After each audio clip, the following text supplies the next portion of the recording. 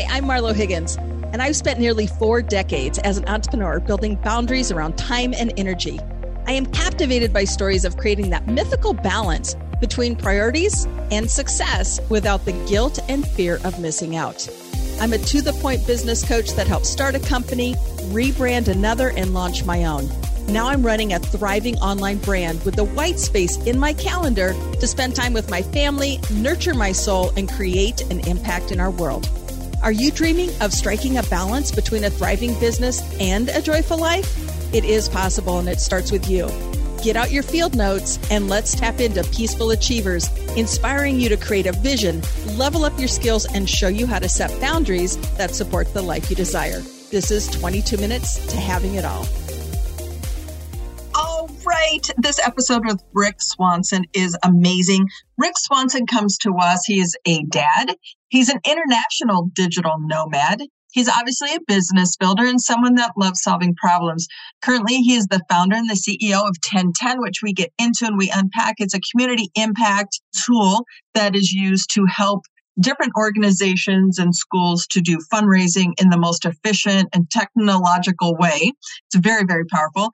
Rick was also one of the original 30 under 30 on that list in Silicon Valley, along with other notable internet luminaries such as Mark Andreessen. And he has over 3 decades as being an entrepreneur. And that's why you're going to love this episode. He talks about how he was the single dad to a child with special needs for 16 years. And we weave the episode in all kinds of conversation about, how do you do that? How do you sustain it?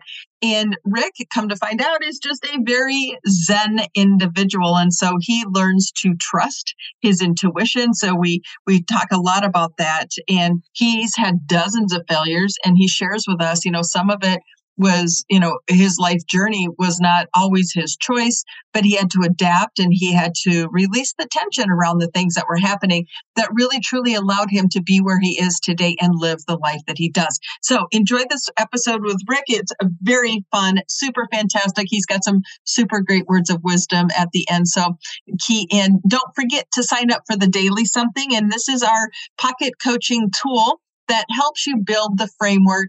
It's 240 prompts throughout the year that is going to ask you and kind of immerse you into the thought process of what it takes to have it all and the framework necessary to have an impact in the world. So enjoy the episode, and I look forward to speaking with you again next week.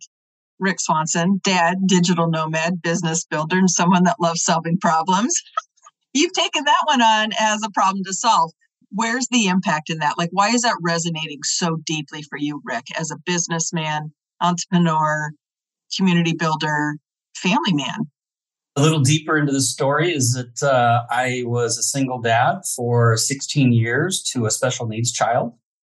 And I received so much help from nonprofit leaders and school teachers that was above and beyond the call of duty. And I couldn't have done it without their help.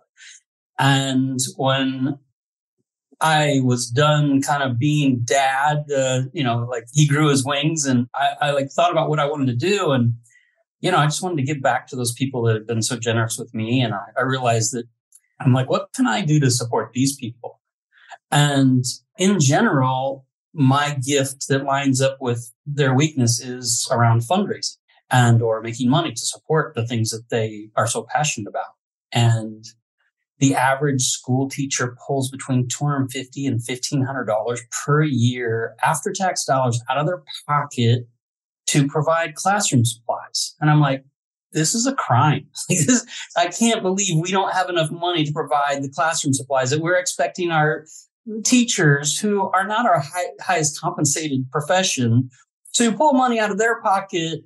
And then the tax code, they only can write off $250. They can't even write it off. This is insane. So I just wanted to do something to give back to those people that are so generous and so kind. And I'm sure that there's a million stories across the U.S. of teachers and nonprofit people, just doing great things like that. So yeah, no, my previous client. just dealing with a nonprofit, CEO. That was my first coaching session out of the gates today. And so you're right. I mean, the fundamentals, they're having their largest capital campaign funding happening right now, and it's the approach to it and all the things. So you're absolutely right is, how can we partner together and really serve the community at its highest level, do what we need to do and support the people that need it the most. And so I absolutely love that. Okay, so you're currently the founder and the CEO of 1010. Talk about what 1010 is, because you're known and was the original 30 under 30 in that list in Silicon Valley, along with other notable internet luminaries such as Mark Andreessen. I mean, 3 decades as an entrepreneur. Rick, how does this all tie together? So I went to one of those school fundraiser nights 20 years ago, and they're very much still done the same today, which is parents come in, they make a purchase, they get the paper receipt, they hand it to the PTA leader, and the PTA leader then goes up to the counter afterward, and the manager sits there with a calculator and starts totaling up these receipts so they can figure out what the donation should be. And as a technology guy, I was like, this is such a clumsy process. And oh my goodness, you lose a piece of paper, you lost a donation, right? And or just the time it takes to do all that. And how many parents couldn't come on that specific night that would still like to support the school or the kid's classroom? And so 1010 is really the technology to allow for Community Impact Week so that one family could go out for pizza and another family that maybe is gluten intolerant could go out to a restaurant that, fits what they want. And another family could just go get their hair cut, or another family could get their dry cleaning done or their oil change on their car. And all of these things could be adding up to supporting the school. And so we just basically took the challenges that exist for doing something like this and solved them within an app. Wow. I mean, really. So Community Impact Week, I mean, this is a big deal for you. So that's kind of like the output of the 1010. What is that doing for the clients and, companies, schools, organizations that are using it? Like, what are you witnessing, Rick, as far as, the return on this idea? Well, so I'm just going to give you a theoretical example because we are launching our first Community Impact Week in Minneapolis, Minnesota in May of this year. We have Chicago lined up for September of this year. Boise and Phoenix and Tucson are also on our list. And we're looking to add other cities. So people that want to bring community impact to their community, like we're open to scheduling something for each community. So here's the math behind this. If we can get 100 businesses in a local community and 100 nonprofits, and each one of those can bring maybe 150 or 100 supporters and or customers to the app, we end up with like 10,000 consumers. That's before we do any PR. That's before we do any advertising. That's before we do any outreach. That's just, close to the fold, direct impact type of thing. And you got 10,000 people that maybe if they would spend $100 in a week, that's $1 million of impact to the local community. And we ask for a minimum of 10% coming back from the businesses. So it's $100,000 generated in 1 week at a minimum, in my mind. So we're trying to deliver real value because a lot of schools, booster clubs, nonprofits were using Amazon Smile, and Amazon Smile closed 2 weeks ago. Like it doesn't exist. It's a loss of fundraising for a lot of local nonprofits. So we want to try to help cover that. Okay, so what did you do in your experience at Silicon Valley? Like as the tech guy, where did your experience drive what you're doing today, Rick? So I was a geek at a very young age, when it's uncomfortable to be a geek in like high school, cool. But in Silicon Valley, it actually becomes useful. So I learned along the way that I was better at the business aspects than the coding, but I learned 4 coding languages so that I could have technical conversations with the guys that were coding. So it prepared me to seeing the innovation in Silicon Valley. Like I was there when the first web browser came out in 1994, seeing the evolution all the way through the dot-bomb era, which was early 2000s, and just seeing technology evolve in a way we take things for granted today. We take smartphones for granted, like they've always been here, but they haven't. So, like this technology that we're building hasn't existed before. So it'll be a little bit of people like, oh, this is different. But I believe in years to come, people will look to what 1010 has done and just think that that's normal. And that's the way it should be. We should be voting with our dollars and impacting things that are in our local community that we care about. How did you arrive at the name 1010? Looking through domain names and just figuring out that it was just something that resonated in my heart when I came up with it. So one of the things when I went out and talked with people about what, this idea, I thought of it for one school. And, somebody said, well, could I also do my church, or could I also do this nonprofit, or could I also do this? And everybody had 3 or 4. And so, we decided to add so that people could have impact across the board based upon what they chose. So this is the first time where you could actually make a purchase and it can split out and help as many organizations as you want. Yeah, and that's how I see it too. And I was just curious if there was a simple backstory to it, or, like how we came up with 22 motivational minutes to having it all. It's simply, a sitcom's 30 minutes. You remove the commercials and the content is 22 minutes in length. And so that is like the time span that we've witnessed that people have an attention for. And so it's just fun because I love when entrepreneurs, you're naming companies, you have an ability to get fresh starts and just really what you come through with. So I love that. Okay. So what is it like to be you today, Rick Swanson? I mean, dad, digital nomad, business builder, you love solving problems. What's it like to be you today? Well, that's an interesting question. I'll add an extra component being an international digital nomad, because after raising a special needs child for 16 years, I never once begrudged and I never ever asked this question for 16 years. And after my son was flying on his own, I said, what do I want? And, it's a simple question, but if you haven't asked yourself that question for 16 years, it's a foreign question. And the only answer I had was, I want to travel the world. I want to experience different cultures. I want to be a global citizen. I combine my love of building businesses and solving problems with a passion for viewing the world through as many different lenses as I can. And it helps me, I think, be a better person and hopefully leave a lasting impact that's bigger than living just in a myopic mindset of one local location. Absolutely. And having it all is the posture of the podcast, right? It's like, how do you do the things? How do you be a special needs dad? How do you become, 30 under 30 in Silicon Valley? How do you become an international digital nomad? And so it's just like, it comes down to fulfillment. It comes down to satisfaction. Rick, take us to a time you had to make that decision. I mean, like you said, you hadn't asked yourself that question. What do I want to do for 16 years? How do you process that information? Like, take us in real time as you're making those decisions and really coming through and being the person that you are today. Well, I have been blessed with a journey that started with blue collar roots, very simple, non-college educated parents, to being in a melting pot like Silicon Valley and being around some of the smartest people in the world, to losing it all. Like, I lost 8 figures in a day in 2001 and learning that things weren't as important to me. I think society teaches us that, to acquire things. And I had stuff. I had so much stuff that I had 2 boats that I didn't even use. That's how ridiculous amount of money I had. But I lost appreciation for the things. Like, I did it because that's what society told me. And having lost everything and then realizing kind of what was important to me and what I actually truly enjoyed are experiences more than things for me personally. Somebody else, maybe it's the things, but for me, it was experiences.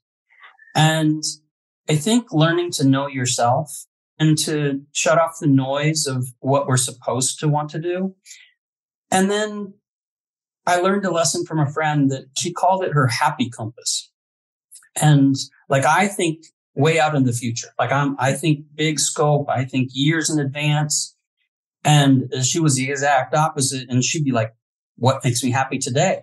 which was a foreign concept to me. I'm like, I want to be happy. I lived a life of I'll be happy when, I'll be happy when. And then whenever I got there, then I moved the bar and I said, well, I'll be happy when. I just kept moving.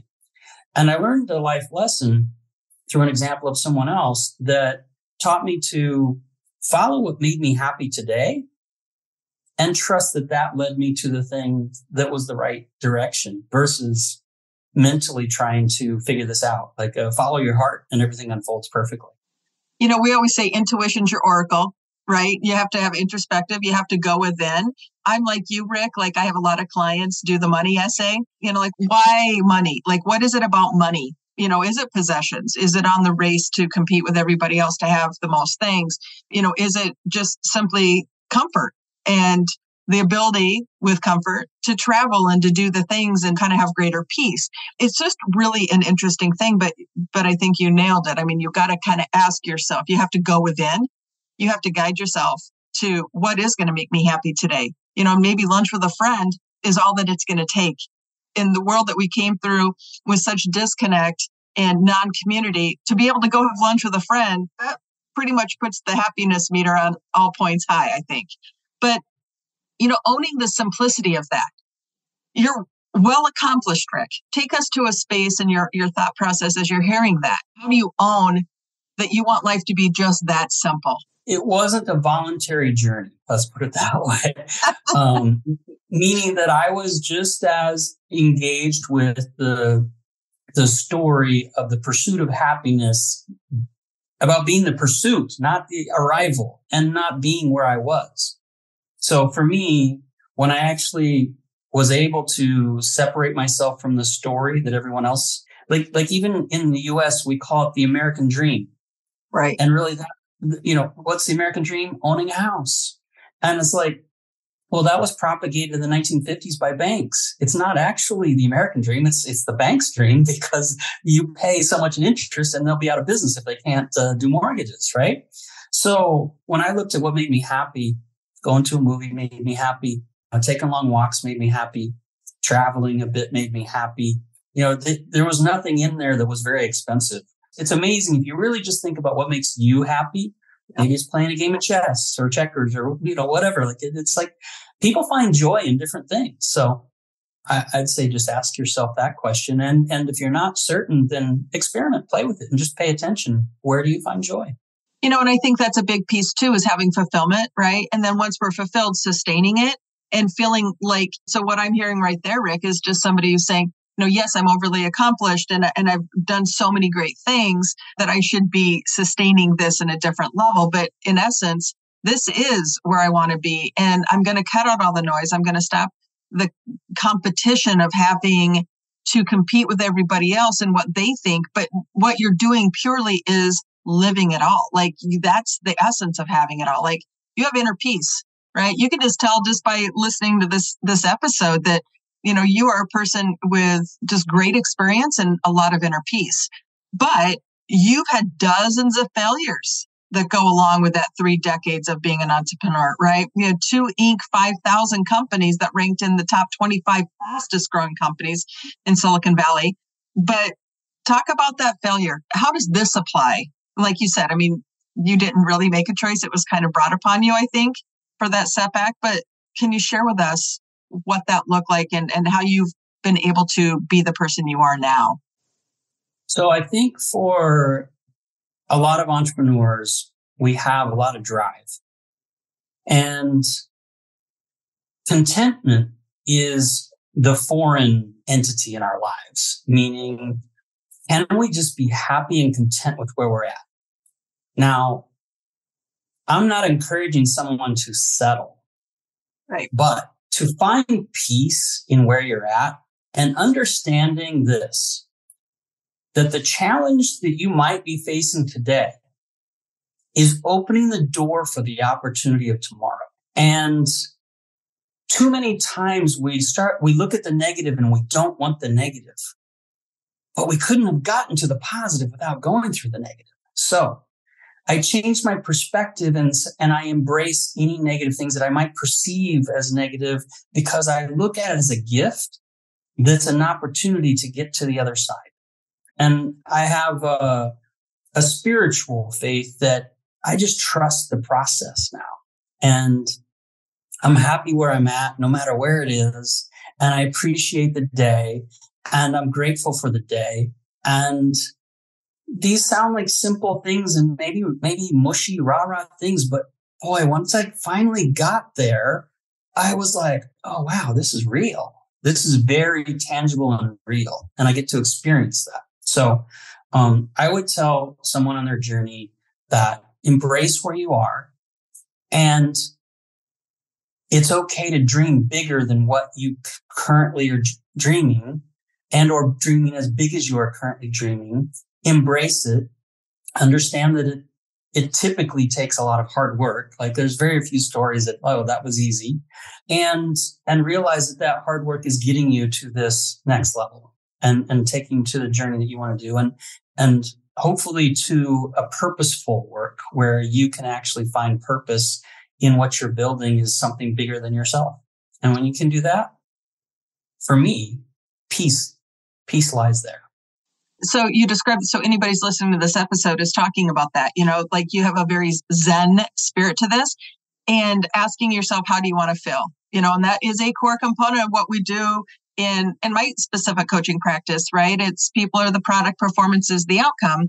But when we perform in a way with greater peace and ease, then it just feels right. You're letting the energy flow. You can allow the setbacks. They can become your setups for big comebacks is essentially what you're saying. So can you offer some direction on how you keep that Zen spirit and how you're choosing to feel peaceful to our audience? I can share my experience, and then your audience can take it with a grain of salt and realize they have to apply it in their own life, in their own way. For me, early in my journey, I was very fortunate. Some might say lucky, because not many people get to experience any 500 company, much less two, before they turn 30. So I thought I was invincible. And then I experienced great upheaval. I had to go through a very difficult process, including depression that I would not wish on my worst enemy. And finally coming to a point of deciding that I needed to trust. And trusting means that even if you're in something that other people would perceive as bad, that you perceive as bad, you're trusting that it's leading you to this other amazing things. And I'm still on my journey. So I've been in the I trust, but now I'm trusting the trust, which probably won't make sense to anyone until you get to that point. But you can't just say I trust it. You got to trust it. I don't know how to describe it in words. I don't know if there's language for it, but that's the best I can describe it. Trusting the trust is a very freeing space to be in, because it's perfect. Whatever it is, it's perfect. So. Well, and I think that's too, it's, the law of divine intervention, right? Like just the right things come at the right times. The thing for high performance, we have to be validated, inspired, and recognized. And I think we can trust ourselves through the validation, through the recognitions of what we're getting recognized, the accolades, the achievements that check the boxes, right? And then continue, like you said, to challenge yourself with the future vision of even what's possible, right? So you have to kind of just take yourself, and like you said, Rick, not settling for today, but still believing that there's still more, and that today I'm just going to be in this space and I'm going to have peace. And peace, as you know, it's not yesterday, okay, and looking back, and it's not forward of looking ahead. It's today, it's right now, it's this moment. It's you and I connecting in this podcast interview that can have a huge impact on somebody else that's hearing it. And that's the value, that you have to have peace, that there's a power in the message that's being provided right now, because there's somebody who's going to hear this episode who's going to need to hear that. How do you relate to that right there? Kind of coming full circle in the whole concept of trusting trust. So where I am in my journey is this podcast popped up, and I trusted that there's something here for me. There's something here for someone else. It doesn't matter. Just to be fully present and to say yes. There's a lot of people out there proposing that you say no more often. I won't debate their journey. That's where they're at. I once said no to being invited to China. Like they were going to bring me there to meet entrepreneurs. I said no. I had somebody else invite me to meet the Dalai Lama. I said no. Like I was too busy doing whatever I thought I was doing, only to have God, the universe, how you perceive things, it took it all away anyway. So I've learned to say yes, because whether it's a blessing for me or whether I can provide something that's a blessing for someone else, I'm saying yes, because it wouldn't have shown up unless it was something that I was supposed to do. So that's me trusting the trust and trying to be present in the moment. Well, and I think, and it goes to, so many fundamentals, allow it versus pursue it, because when somebody allows something, they have greater peace, they listen more, they have a bigger impact than if you're in pursuit, you're chasing, you're trying. There's kind of like a negative currency that is exchanged because you're in such high pursuit. But those people that have that infinite peace allow all the things that are supposed to happen. And, and I think that's the biggest lesson here today. So we're going to come into the close here, Rick. What final thoughts, kind of based on this conversation? We started out with the focus of having community impact during this conversation. What are your final thoughts and final words, message for our audience today?